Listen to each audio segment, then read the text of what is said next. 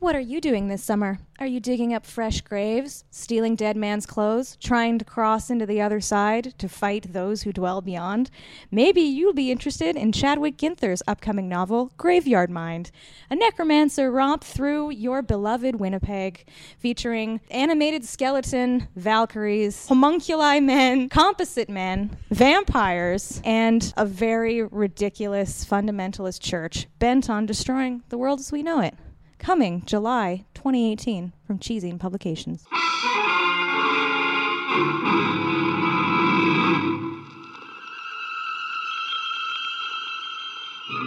Attention, citizens. It's time for Super Pulp Science. This is Super Pulp Science, where we talk about how genre gets made. But for the last 10 episodes, we mostly talked about how it got sold. So I thought it would be kind of fun. Business. Yeah, I thought it would be kind of fun to actually talk about the creative side. And as usual, my long-suffering co-host, Justin, is here with us. Welcome back. Thank you. Last podcast, dear listeners, there was some sort of hostile takeover. I still don't know what was recorded, but you'll have heard it before you hear this, I think. So interesting. We also have Samantha Biko here. What? Who is, as you know, if you're a longtime listener, officially our most visited guest. This is a three-peat for you. Because I'm just here all the time. And then Greg feels bad and is like, oh, well, I guess you could be on the show, I guess. Pity podcast. Pity podcast. No, Sam. because this time we're not going to talk about how we sell stuff. Well, we probably will anyway. But we're going to talk about how we make up stuff. How's that sound? I didn't give anybody any preparation as usual. So first I need agreement from the cast. Will you share your secrets of how you make things up? Absolutely. Yes, and prepare to be disappointed because it's different for everyone, and it's mostly a madcap struggle. How did you phrase it when you texted me this morning? I actually edited it in my head also after I said it. It's like an apocalypse in your head, and you hope that there's a book in the rubble. In the rubble. Ooh, yeah, Nice. That's totally true. Yeah. So if you have an apocalypse in your head and you're hoping you can build a book out of the rubble, you've come to the right place. I think... So the reason that got me thinking about this is my sons and I were talking about an idea that they had a few years ago for a video game. Now, my sons are 7 and 9, and they came to me, Dad, we had this idea for a video game a little while ago at Nana's and Papa's. I was like, oh, yeah? Like, how long ago? It was about 2 years ago. We've been thinking about it. We've been working on this idea for a while. And what do we do next? And I suddenly realized that they had come to me because I had done this before. And I didn't have like a super cogent, kid-friendly answer. So what advice would you give them? 7 and 9-year-olds. I gave them an answer, which I'll share after, but I'll let you go first, Justin. I would probably say, like, get it all on paper and pencil first. Yeah. Like, tell me exactly what the game's gonna look like and play with drawings first. Essentially, storyboard it out. I want you to storyboard out how the video game would work, because that's what we would do at Complex. You do mock screenshots. You storyboard and you do like mock little screenshots way before you get into actual anything else, the guts of it. Mm-hmm. And now, if this was a book, what would you say? You know, it would be similar. Just kind of whatever ideas that you have now, put them down somewhere. Doesn't matter where, if it's on a piece of paper, if it's in a drawing form, and always remember that you can change this later. Like, none of it is set in stone, but you don't want to lose any of what you already have, and you want to always be able to go back to it in the planning stage. What I love about this answer is this was their fear. Mm-hmm. That once that they showed me some character designs they had made. Leaf had written out a paragraph that basically described the basic plot of the game and who the villain was. Nice. And he had a name, which he doesn't want me to mention on air for fear of proprietary reasons. My 9-year-old, he's like, Dad, copyright. And but they were worried that if they wrote down too much stuff, that would be it. They'd have no more room. That the creating would stop. That the creating might stop. Now, have you ever felt this? Of course, yes. I am nearly 30, and I still get that paralysis because you get really concerned that if you don't get it right the first time, you're never going to get it right.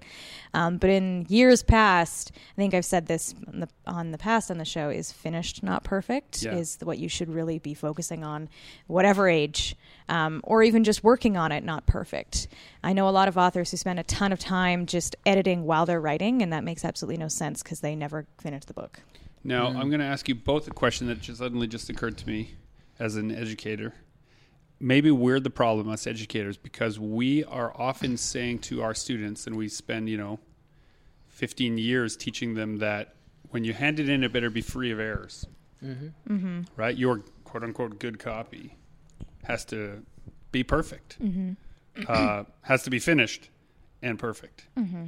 So how do you get over that hurdle? How do you get over the sort of training you've had, if you've had any time in academia, that it's okay that it isn't good? You talk to other artists who are already doing it, or you talk to other people who have already gotten over that hurdle, and you just kind of be open with them and be like, hey, listen, I have this major handicap, because like you said, and I don't think it's the teacher's fault, poor Greg, blaming it all on himself, taking it all on himself. I think it's just we're surrounded by finished products. Of course. We're surrounded by graphic novels and novels that are done and as perfect as they can be in our eyes. Yeah. We don't think that at some point that was like the rubble in somebody's mind apocalypse. Exactly. Right? Exactly. We just see the glowing final result. And so in your mind, that's like what it has to be day one. I know. And and to you, the reader, it's glowing and beautiful and finished. And to the creator, they're like, I never want to look at it again. Yeah, right. It's your leftovers kind of is what's on display, right? Like whatever you were able to finish, not necessarily what you had in mind.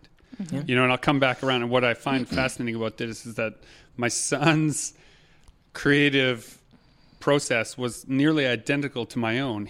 As soon as he drew the villain, right, this mad scientist character, he was disappointed. He was like, well, it doesn't look like what's in there. What's in my head. Doesn't look like what's in my head, Dad. And I was like, yeah, I know. That's okay. Yeah. What else could he look like? Well, he could look like this, and he draws a little doodle, and he could look like this, and he draws a little doodle, and he's somewhere in the middle of these three things. And I realized that this kid, without all of the burden of, I think, being educated out of the rough draft, was triangulating. He was already better at the brainstorming process than maybe us three adults, 4 adults in this room are, because he was okay. He would just accept it when I told him that it's okay that we don't know what it looks like. And like you said, we're so confined at this stage in our lives by rules and by tenets that we feel that we have to follow, and that if we don't follow them, then we're doing it wrong. When the reality is every single person has a completely different creative process, and that you do need to understand those rules, but you can't freely discard them, because when you're out in the real world, no one is pushing them on you, but you still feel constrained by them. Right. Do you feel constrained by those rules, Justin? I'm learning more and more that it's a lot of BS, and that we're all just kind of flailing and figuring this out on our own, and that's the way it should be. Like, there is no step 1 to 10 to do what we're doing successfully. We're just just have to do it. Yeah. What do we do? Why don't we just wait here for a little while? See what happens. Okay, so let's put aside all the businessy notions for a minute, and you have an idea. Mm-hmm. How do stories come to you? What do they look like at their earliest stage? Well, for me, it's always a scene. I get one particular scene out of a story, pops into my head, and replays over and over and over again. I'll do an example. I don't have the rest of this story figured out, but I have this idea to kind of go along with my other books, which all kind of circle around robots and little human counterparts. I think I was greatly influenced by the Iron Giant and like Dragonheart, like those, big guardians, little guys with them kind of thing. And Lake Placid. Oh my God, Lake Placid. Betty White and that alligator. This is like the 30th time. Anyways, So I had this idea where there was like some kind of robot guardian is getting chased by bad robots, and they're chasing him because of like his glow or his power source, and so him and his little human are getting chased by these bad guys, and so he has to in the end disconnect his power source to save his little human. And I just have that final scene like figured out in my head. But everything that happens before that, I have no idea yet. But I like that powerful scene, that powerful ending. Interesting. So I'm going to puzzle piece the rest of it together based on that one scene. And that's usually how all my stories have kind of So there's worked. a bunch of screenwriting theories that say you want to always talk about movements and moments, right? So the movement is what happens in the plot to get characters from A to B, and the moment is the like sort of impassioned exchange between characters. So you came up with a moment first. You have moments I always first. come up with a moment, or I always call it an anchor image, when like that first little sketch of the characters that doesn't go away. Right. And with Casting Tonk, we had that with the girl, the umbrella just hanging in the studio there. And then with Rust and Water as well, it was a one-armed robot at the bottom of the ocean with mermaids. Right, that we just kept drawing Yeah. until we figured out what it was for. What about you? Dragon Nanny 2. Yeah, we'll talk about that. Electric Boogaloo. So I write full novels, so I don't use the visual component, but my process is very similar to yours, Justin, where it's like a manifestation of just scenes. I have no idea who the people are, what the conflict is, but it's just something that's happening and it's dynamic, and usually a story builds around that. So I'm currently in the depths of finishing a trilogy of 3 young adult novels, and they're very large, sweeping, epic, complex books with, crazy magic systems and all that stuff. And I just finished the final copy edits on book 2, which is really influencing me on book 3.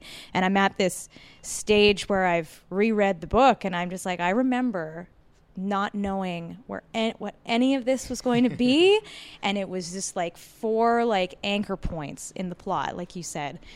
Very vague, and somehow 130,000 words came out of that, and was able to dynamically develop all of these plots. Okay, but hold on. Don't just jump to 130,000 No, words. but the thing is that I wouldn't have gotten there if I hadn't have sat down with those images, put them down on a piece of How'd paper. you do it? When you put them out, you say put them out. Did you draw them? Did you write them? I Did had you point form? So for this one that I just finished editing, it's this enormous book. I started. I would just write essays, basically, just long form essays on what was happening in these scenes in my brain, and then I would translate some of those minor events to recipe cards. And I would put a chapter title on the back of the card, and I'd say, this is what happens in this chapter. And I would sit down on the floor and move them around for where they were going to be.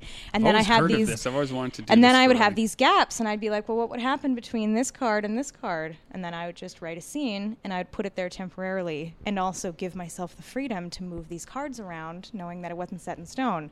So the only way I got to this point where I actually finished the project was that I took these images, it just kind of manifested, like kind of organically on their own, and I plotted around them and built story around them. And then when I had all the plotting done, I sat down and wrote it, which Don't is something make it sound so easy. which is a system that I never used for the first book.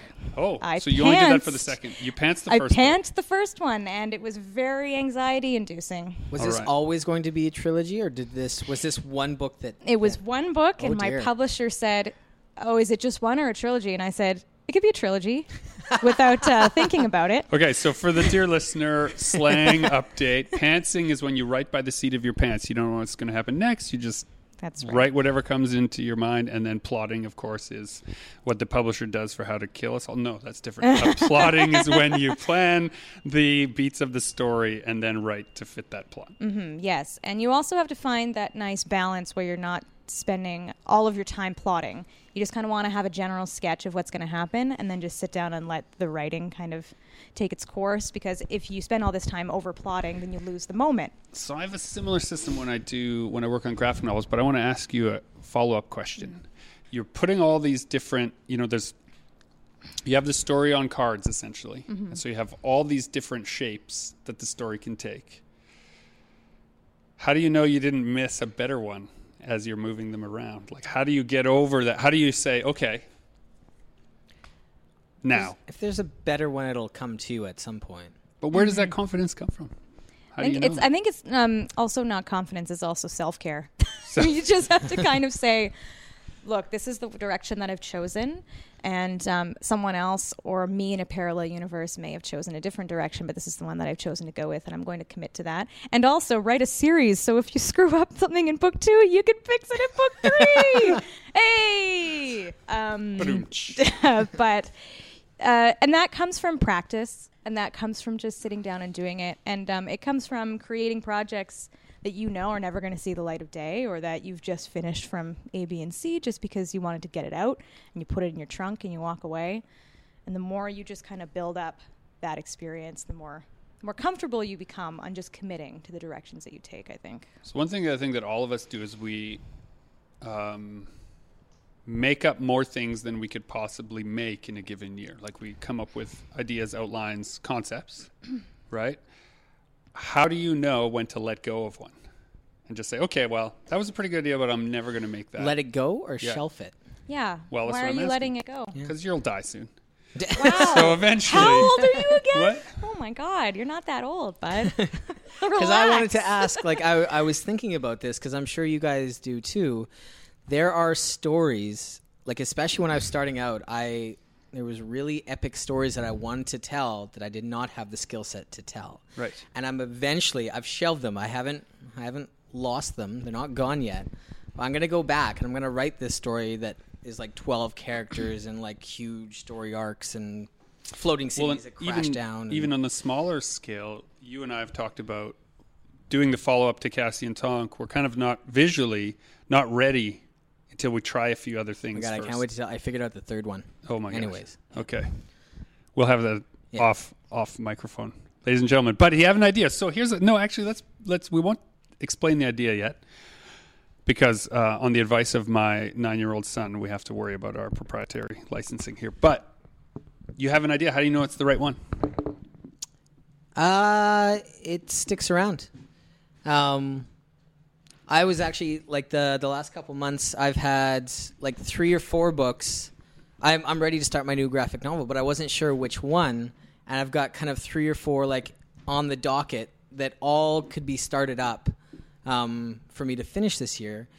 And I just kind of had to take a couple days and think about them all. And the one that got me most excited and the one that I saw most clearly in my head, that's the one I went for. I could envision how it's going to go and what it's going to end up to be. So it was just the clearest picture in my head. Right. So I have those same moments, but sometimes they run for 6-8 weeks. Yeah. And I'm not finished. And so if the steam runs out, I just switch on to a different project. But do you eventually come back? I usually come back, yeah. Yeah, I would say 8 out of 10 times I come back. Sit. And 2 out of those 10, I usually, if it lasts 2 years, sort of on the hard drive or in my mind or as notes, and it hasn't become something of its own, I cannibalize it for the current project. So, sometimes I have a character who's like, whatever, I've designed a villain or I've designed an organization or a place or whatever it is, or some robots or something that I think are its own thing. And then I'm working on the new project and I need organization X or setting B or some characters. I just say, oh, well, I made all these for this other thing I can't figure out what to do with. I'll recontextualize them for this. What's that in your hand? It's a comic book. What's it about? It's about Turbo Rider. That's rad! You ever thought about doing, like, was it Grant Morrison who did, he basically made a graphic novel of a pitch? Like, he had this huge, maybe it wasn't Grant. I forget the name of the book, but it's not a storybook. It's just a, like, basically concept of what could be like a 12-volume, like, epic graphic novel. And he did it as a book? And he did it as a book. We have to look this up and figure out what it is. But you guys keep talking. I'm going to find it on the shelf. Okay, he's going to find it on the shelf. Oh, you're thinking of 12 days then. If it's on our shelf, I think that, or 13 days or something. I forget. It has a days in the title. Sam. So you've got an outline. Mm-hmm. You've got them on these cards. Yeah. They're floating around. Mm-hmm. Then you say, Now what? Actually, it's kind of more of, I use that to get myself going because it is very stressful when you sit down and you're like, oh God, I have been contracted to write this book. It's due at this time. I really need some direction, otherwise I know I'm not going to get it finished. So what I'm talking about is a book that actually has a hard deadline because of a publisher who has purchased it. So there's an added layer of, oh no, I have to get it done, not, oh, I should shelve it because the Right. direction isn't going. Movement gives shape to form. Once you have Yes, but that also motivates you to finish it and just get it done, and also just kind of commit really hard to whatever concept it is that you're running with. So but- because that's time, right? So like the file cards thing, it had days in the title. 18 days, there it is. He found it on the By shelf. Grant Morrison, and you were correct. I never get people's names right when it comes to artwork, so I'm really proud of myself right now. But it's a just It's concept. just a big pitch book. Yeah, Justin's walked over to the I studio can't believe library. I actually found it. We have Found the book we were talking about. I didn't realize it was a pitch book either. It's telling like Something to think about there, Greg and Dun, Justin. dun, dun. Whole book of all your pitches. We have Well- many pitches. I make art books, and I'm a big, huge champion of the art book. I tell all my friends to put together all that artwork that never sees the light of day into an art book. And I usually put pitches in mine. So in Volume 1, I talk about doing Cassie and Tonk. In Volume 2, I talk about doing Rust and Water. In Volume 3, I'm going to talk about the next couple books. It's like a contract with your fans. Yes, that's exactly it. I've written it down. I'm putting it out there. So now I have to deliver. It's a brand promise. Well, that's all well and good for you successful people who have all these books under your He belt. says but narrowing how- his eyes when he's had like 4, 5, 6 books. No, it's more like It's 8 like or 9 16. published. Doesn't no, doesn't matter. you're the one on trial here. You're the one on trial here. I've got lots of books, but the point is that when you're starting, none of those things matter because you start over again at the beginning, Of course. right? Yeah.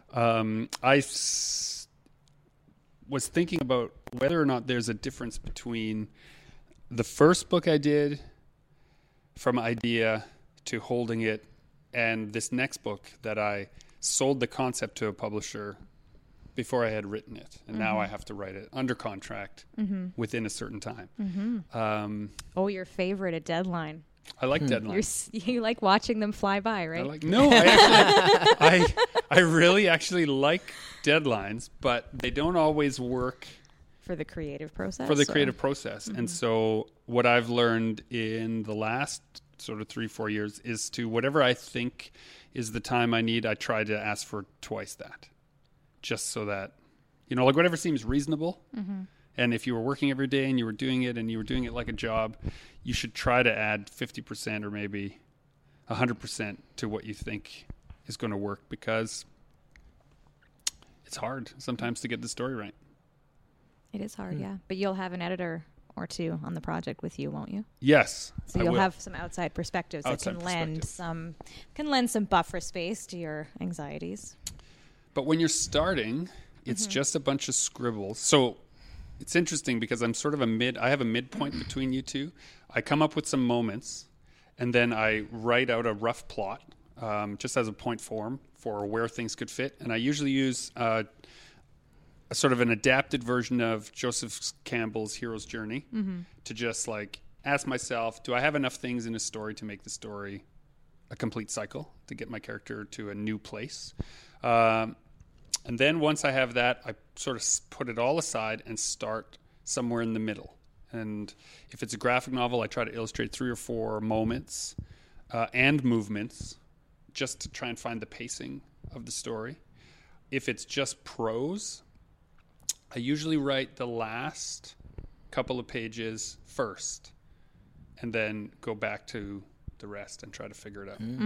Because if I don't have an ending, why should I start? Yeah, and I also, on this book, the sequel that I just finished, I didn't write it linearly. I plotted it out linearly, and then when I felt more like writing certain scenes with certain people, I would sit down and write those, not necessarily in the same You order. can write it in order.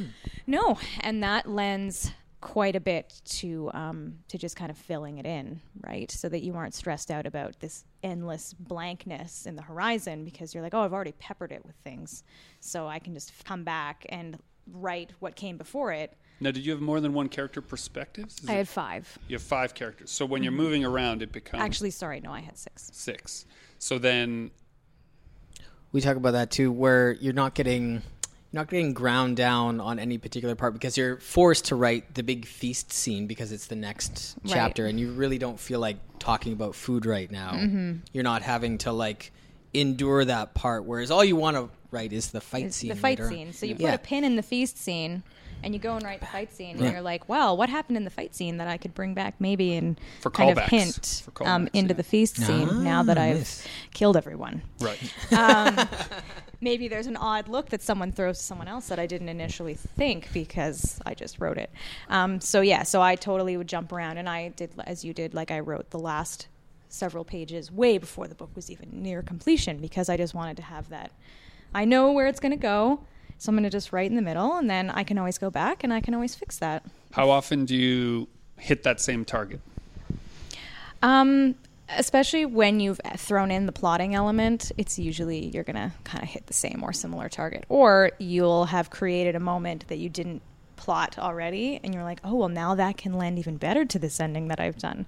But remember, I've only started doing this plotting thing literally for this book, and maybe a couple kind of peripherally that I was writing while I was finishing it, because I was always a pantser. I was always like, I'm just going to follow my heart compass. It'll get done when it's done, when the epiphanies strike. But that led to so many projects not getting finished. So I was like, if I really want to be as prolific as I've always dreamed, then I've really got to start developing a skill set where these projects get done. But I also get to continue to encapsulate that beautiful creative process.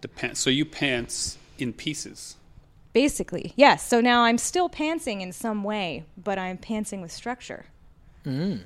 You're a tailor now, making those pants. Making those trousers, those book trousers. Who's your tailor? I took the liberty, sir. When you plot, it's just kind of a basic outline. These two guys fight, but once you get to that scene, you're still pantsing. Mm-hmm. You're pantsing. Pantsing how that happens. Yeah. Like the steps, like the choreography. Like Exactly. majority of a book is choreography and insights. It's just, that's all it is. That's what a whole book is. Choreography and insights. So where people I haven't are heard it blocking. put that Name way. for a podcast. I'd have to say that when I have my editor hat on for other people, that's it becomes a thing that I'm always looking out for and scrutinizing very closely is the blocking and the choreography of where people are in a scene and where they are geographically as action is happening.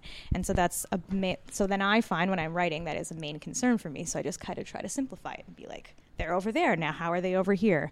And if they went from there to there, did they fly? Did someone get thrown into a wall? Like, how did... So you've shepherded hundreds of books into existence. How many of those, by comparison, do you know? Do you have direct knowledge that they were pantsed versus plotted? Do you know? No, I couldn't, like, sit down and be like, oh, that one was pants, that one was plotted. Right. If they're finished, usually they had to require some kind of plotting towards the end to get there. The ones that are pantsed, you can tell because they're missing blocking pieces or they're missing some plot pieces or consistencies because they were just going Small so puzzle fast. pieces missing here and there. That Right, like, Like the chauffeur disappears. But like, he well, that seemed person, important at the how beginning. can that person be running away from this conflict when in the last scene they had just broken their ankle and a huge focus was on the fact that guy had to carry her to that. And the author, who's an incredible author, was like, oh my God, this book is like in draft 12 and I never noticed that. And it's like, So it's just little things like that. And you can keep overwriting and still miss things. When I first said, okay, I'm going to write stuff down and try to make it into things, I didn't realize that finishing was necessary to show people the work. I think that's a common mistake, right? That you write the first 12 chapters of something or the first 10, or maybe you write 200 pages of something that's not finished, and you want to show it to everyone who will listen. you want encouragement that what you're doing is great and keep doing it. Or that the direction you've taken is good. Yeah, or that what do you say? It's the apocalypse, and the you could build something out of the rubble. That's a cool piece of rubble. Yeah. What else you got? But I think that there are probably, across Canada alone, there are thousands of those first 6 chapters in desk drawers all over this great nation. Mm-hmm. What advice would you give to those people to take it out and finish it? It sounds like that's like the lack of confidence to follow through, that your idea is actually as good as you think it is. Like everybody, like when we all start out, we think like, what gives us the right to be making this story, right? Like you have the right to say anything new on this I'm subject. not Illusions of grandeur. That's what. But like once you finish a couple things, you kind of realize like nobody's really got this. Like I can do this. Like it's fine. Yeah, there's no authority. Yeah. Like you have to be the authority on your own project, and you have need to give kinda, yourself permission. Well, yeah, you have to treat it like a microcosm. But people don't give themselves permission to do some of the simplest things. How can you give yourself permission to finish a book? I don't know. I mean, Give the them thing- permission, Sam. Just say it. Right? Sure, you all have permission to finish that book that's been languishing in your desk drawer. And the thing is that there does come a point where we really want to advise people on this podcast, but I literally cannot reach into it and squeeze their productivity or their ability to just sit down and be like, okay, I'm just going to do it. You decide that you're going to do it, and you kind of, if you've left it for a long time and you're still thinking about it, then that passion spark is still there. So just encapsulate it and just get it done. Like, just do it. There's really nothing else that I can just say to someone like, oh, follow these 10 steps, because there aren't any 10 steps for motivation. It does, writing and creating, while they're very beautiful organic things, they do require discipline, and they require a desire to complete and to deliver that final project and to move on and to continue to create projects rather than letting them languish, because otherwise who else is going to finish them when you're the captain of that ship? So when everyone's looking for a magic bullet, whenever I go to conventions or they ask me these kind of questions, it's like, there is no magic bullet. Do you want to write a book or not? Or do you want to finish your project or not? But they know about Hemingway. It's supposed to be whiskey, cigarettes, and Hemingway is the worst. Don't listen to Hemingway. He hated every single other writer other than himself. He barely read any of his friends' work because he was viciously jealous, and he was very, very self-conscious and had so much anxiety and had a lot of issues. And he is not a man that you want to be emulating. While he finished many great American works, he was very upset about it all the time. He's very upset. So don't judge a person by their book. That's what you're saying. Right. Or just remember that everyone does it differently. Or maybe that if you are also a horrible, small-minded, petty individual, you can write great literature and be remembered. Yeah, maybe if you're that's a man the of your lesson. time. Maybe that's the Hemingway lesson. Sure. Fight everyone. Yeah, come on, Chad. That great novel's in there. That's right. Finish Whiskey and punches. Yeah. That's how you get it Hey, he done. finished it. The book's in layout now. It's Chad true. finished his book. Yeah, we're It's all talking done. about Chadwick Ginther, ladies and gentlemen. no. Oh, you weren't? No, I was just talking about a generic Chad. Oh, I well, was we like, know I what Chadwick thought you were Ginther. like, but Chad's book is No, done. I was not Yeah, talking about Graveyard Chadwick. Mind, right? That's the new book. Yeah, he just finished. I saw him promoting it. It's going Just to be laid out. it out like last week. You laid it. Oh, that's right. You I laid it. edited it. You edited it. And I oversaw the proofreading. Dun, and dun, dun. I laid it out. So it's going to be finished. it's going to be finished and done. Was he on time? Oh, yeah, I want the secrets. Well, he's not here to defend himself. Poor Chad. He was on time. He handed it in like a very long time ago before we entered into these stages. But he hadn't looked at the book. So I started editing it in early 2018, and he hadn't looked at it since he finished it in 2016. Whoa. So I had a lot of notes and a lot of things, but also with the understanding of he just finished it and was like, Done. done. Put Not it going to think aside. about it now. And then it got to my table. So hold on. Okay. I swore we wouldn't talk about the business side, but I lied.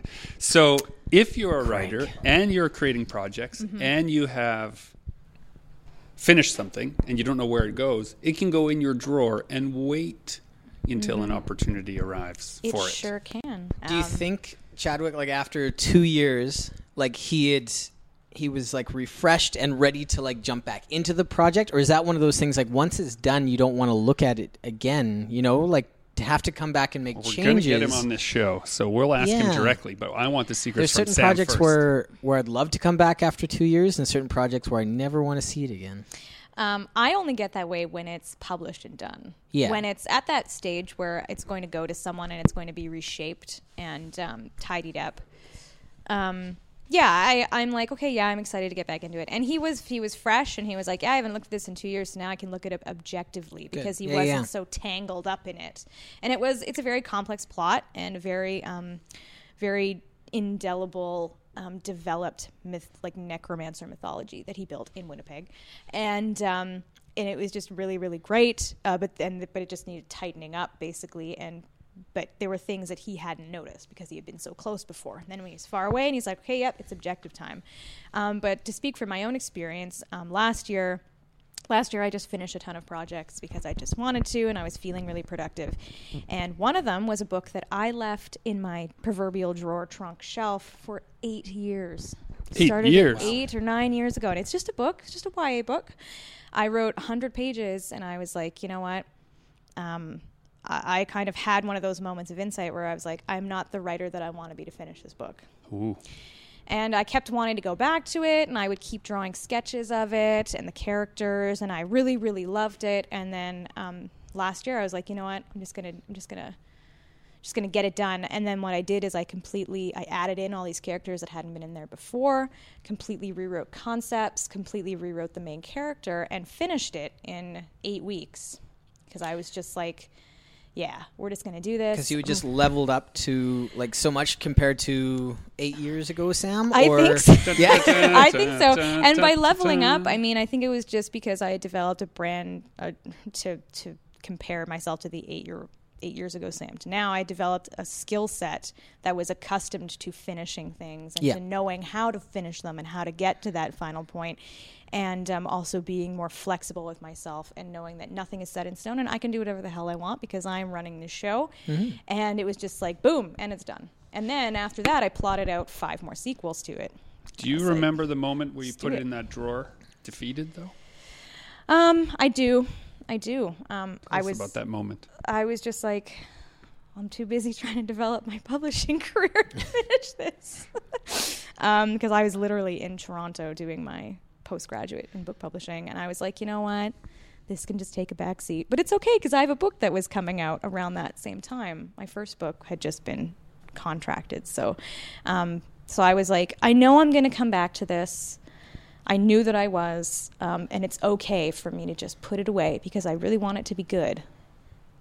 And then 8 years later, yay, it's done. Today we face the monsters that are at our door and bring the fight to them.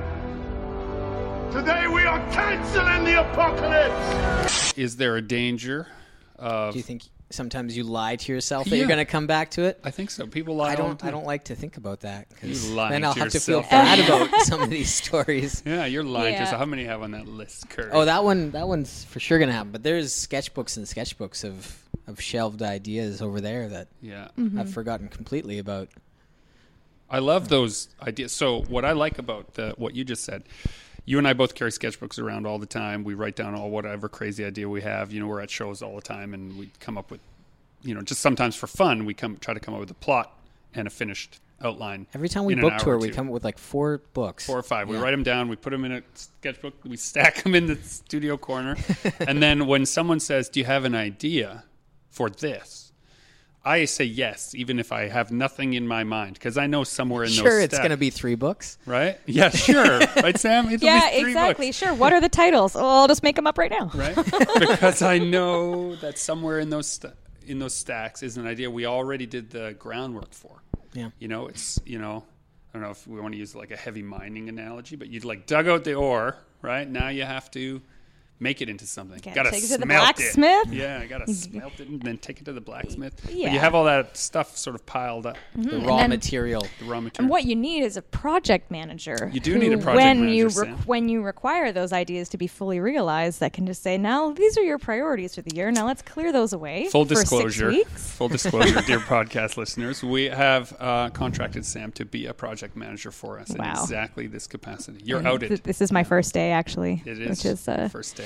Yeah, I love how you said, no, we're going to keep it a secret. And then you're the one who just... There are no secrets. I was just going to be very vague. I like the taste of mystery, but it's not very practical. So you just get too excited. You just get too excited, right? But when you're making up stuff and you're writing stuff down and you have a plot and you finished something, you have draft 1. What happens when you read it again with some objectivity? Or, no, I'll ask a better question. How long do you leave before you think you have the objectivity? I just keep going at it. Yeah, you just got to keep going. You don't let it simmer? No, because I need to break up with it. I know, but the moment you take I kind of feel like this is with like a good analogy with working out or with training for a marathon. The minute you stop running or you stop training, you're just gonna get into this lazy streak. You just gotta keep going until the I training Easy is to make done. excuses not to. It is so easy. I try to start something new. I don't know what it come is back. about my compulsions here, but I start something new. I break up with the old one, and then it allows me to finish it because the new creative energy I put into the new project, and the old creative energy I say, okay, you're done now. All your ideas are When there. you say break up, how long is that span before you're back at it? Like, are you talking it like can a be week? anywhere a day, a week, to a year or two. Sometimes Yeah. I leave it a year or two before I come back. I am a devout worshiper of momentum. So I am just like, I am in this project. My blinders are on. I'm so keenly focused. I'm going to just keep going until it is done. Right. Because I just like laser focus. And then when that's done and I get a new idea, I'm like, all right, now we laser focus on this one. What if you have two at the same time? Or five? Or You have to 1, prioritize. 2, 3, 4, 5, 6, 7, You have to 21. learn how to prioritize. You really have to learn how to put one over the other, and just keep saying to yourself, I know I'm going to come back to these things. And yeah, you can be really concerned, oh, am I lying to myself? But you're the only one who knows who you are. So if you are lying to yourself, then you got to deal with that. But just keep making stuff. Also, we'll be dead soon. I wanted to just throw in here because we talked a lot about finishing things, but advice I really wish somebody had told me when I was starting out was don't be Scott Ford and do like 2 graphic novels right off the bat when you're 17. Yes, Scott Ford. Don't be Scott Ford. Don't be Scott Ford. Scott Ford. Only because Too we ambitious. can't. We're Yeah. not all that good. That's the problem.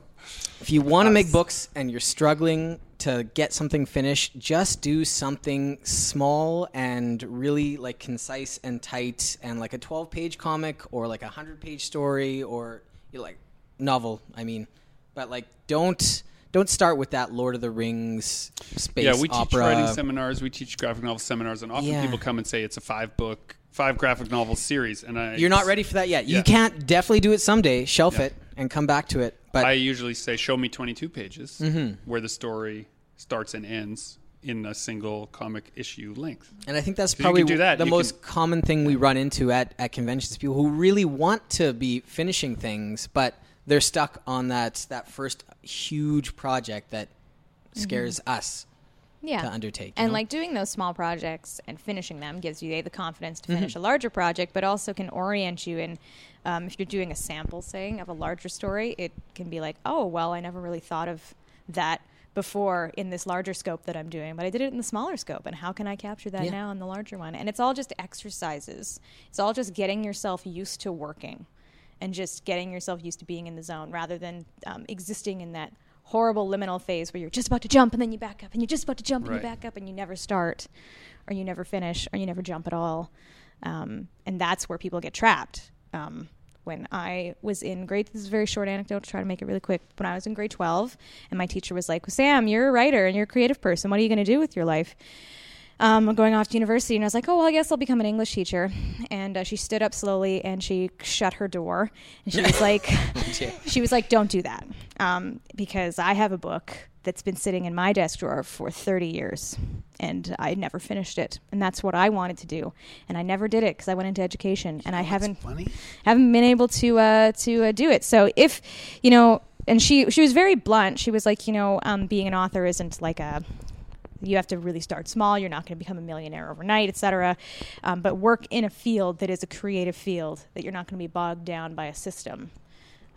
Every person I told that I was going into education who knew that I also made up stories told me not to. Said no. Yeah. Everyone who was in the field who had once had creative dreams or aspirations said to me, do not do this to yourself. And, I stubbornly said no. But I just, I'd listen to them. They said, they talked about the architecture of your day and how you won't have time for this. And I just said, well, I won't create my day that way. And I didn't. And so I did have time to make books. Because you did you were a teacher and you also did creative things at the same time. And every also year you I put out a turned book when I was at school. your teaching style into creative, like in ways that other teachers might not have, because it was informed by your own creative predilections. It was informed by my study of constructivist teaching models more than anything, that the old paradigm of education rote learning doesn't work, Mm-hmm. right? It can produce wonderful drones, but it doesn't produce thinkers. Yeah. And we are going to manufacture all the drones we need, so we might as well create thinkers. Mm-hmm. So the constructivist model, in brief, is the idea that you explore ideas rather than present ideas. Right. Right? Kind of like what we do now as a job, is we explore ideas, right? And then when we have enough of them in a row, we put them in. You we lay present down them. in the rubble and you're like, how I finish? Yeah. Call Sam. Also, we just have rubble now. No, I'm kidding. You guys have done great without me. But we need you now for phase 2. I'm a 3. bionic arm. That's what I'm here for. You have a grappling hook No, attachment? I am your bionic arm Yeah, for well, your work. if I'm going to have Sure. I need a grappling hook if that. Sure, like Darkwing Duck. Yes. Darkwing Duck. I am the terror that flaps in the night. Oh my god. When there's trouble, you call DW. Let's get dangerous. Occasionally madness occurs when you're talking too much about creative stuff. Do you guys have inspirations? We'll talk briefly about where you go when you have no ideas. You're in the desolate, dark emptiness between projects. What do you do? I've not been there in a very long time. Oh, so I that's can't so really nice tell you. for you. That's nice for me. I don't know. I just go for walks. I consume a lot of media, a lot of different types of media. That's what I recommend, like music, film, like all kinds of film. Like I'm not talking about blockbuster, I'm talking like foreign film and indie film and very weird, bizarre stuff and artwork from other people. And then you just, I don't know, you just let it all percolate in a big soup. Yeah. And then something usually organically manifests after you've done some kind of seance. And given some kind of a tribute to your heathen gods. Yeah. Were you weren't present for the KeyCon 30 seance, were you? Mm-mm. Oh, we'll tell that story on another podcast. Oh dear. Lee Moyer, I'm talking about you. Justin.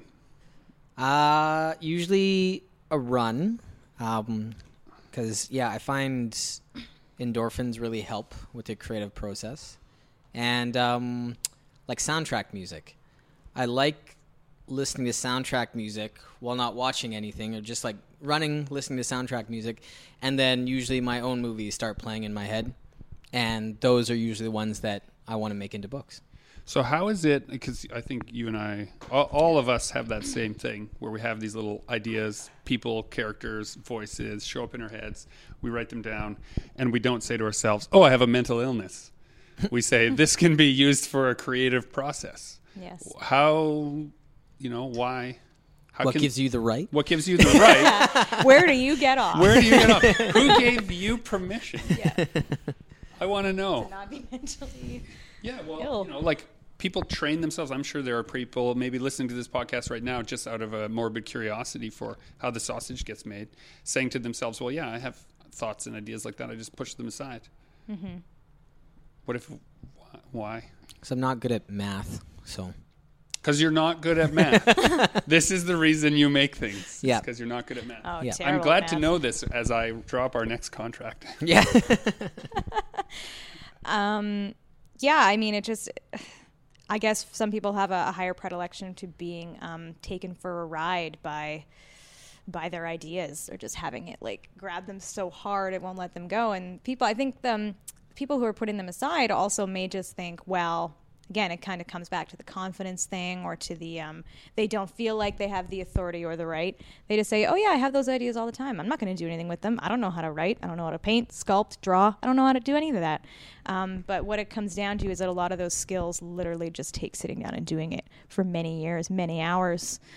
And then all of a sudden you've built up a skill set and an acumen, and it kind of like developed a new language to interpret the things that you're pushing aside. But people just don't think they can do it. So they're just like, nah. And they just focus on other stuff. Maybe math. Maybe math. Maybe math is how they Like paint that. their masterpieces. What you just said with the language, the whole, I think the magic of what we do and why we practice so much is that we're translating what goes on in your head to the physical page. I think that's what good writing and good art is. It's just you're a better translator than most. Mm-hmm. Is it something you can learn, or is there a difference here between talent and skill? I've been thinking about this a little bit. I think like back to when I started in high school, there was kids who just got algebra day one and understood the concepts and could take that and, go further with it. Like they just understood the core concepts and they could run with it. I couldn't. It was like a brick wall and I had to really struggle through stuff like that. But drawing fundamentals, give me that and I can figure out 2 and 3 point perspective and draw a crowd scene way quicker than other people. So it's just the way I'm, my spatial intelligence is more so developed than each according to our gifts. Yeah, kind of thing. Yeah, and I think it comes down to just having maybe an inherent predilection to doing X, Y, and Z. And some people maybe there are tons of people out there who, when they were kids, really good at drawing stuff, and then they didn't really pursue it at all. Right. And that could be for a number of reasons, and most of it is usually environmental, or your family saying to you, well, you can't really do much with that, so you should just drop that skill in favor of maybe developing a different skill. Same with writing, same with a whole bunch of other stuff, because like you were saying at the beginning, where you're a creative person and you're put into a school system where they're very focused on expository writing and essays, and there's a structure and you have to follow it, that can actually heavily erase that kind of creative spin that you take when you're writing. Teaching those fish prose. how to climb trees. Yeah. That's right. Yeah, exactly. Well, the truth there too is that the job I do now had not been invented. The technology, the programs, the market that I sell into, none of those things existed at the time when people were giving advice to me as to what my career could be. Yep. And so I think that's truer today than it was in the past. Yeah. And I think that anyone can pretty much do anything if you have the right tools and the right mentorship and the people around you who are supporting you in doing that when they find that it's something that you love and they're not trying to squish it. So there are a lot of factors involved in that, I think. Just we have to mitigate them. Okay, well, this has been Super Pulp Science, where this time we actually talked about how stories got made instead of just focusing on the business side. I've had Justin Curry and Samantha Biko here. They've shared their secrets with us. Do you have any final secrets? Just do it! Just do it! Yes, Shia LaBeouf, that story right up. Actual murderer Shia LaBeouf. Oh my God. Oh my God. Okay, so this has been Super Pulp Science, where we talk about how genre gets made. This is Gregory Komichik encouraging you to join the fight, write stories, and make comics.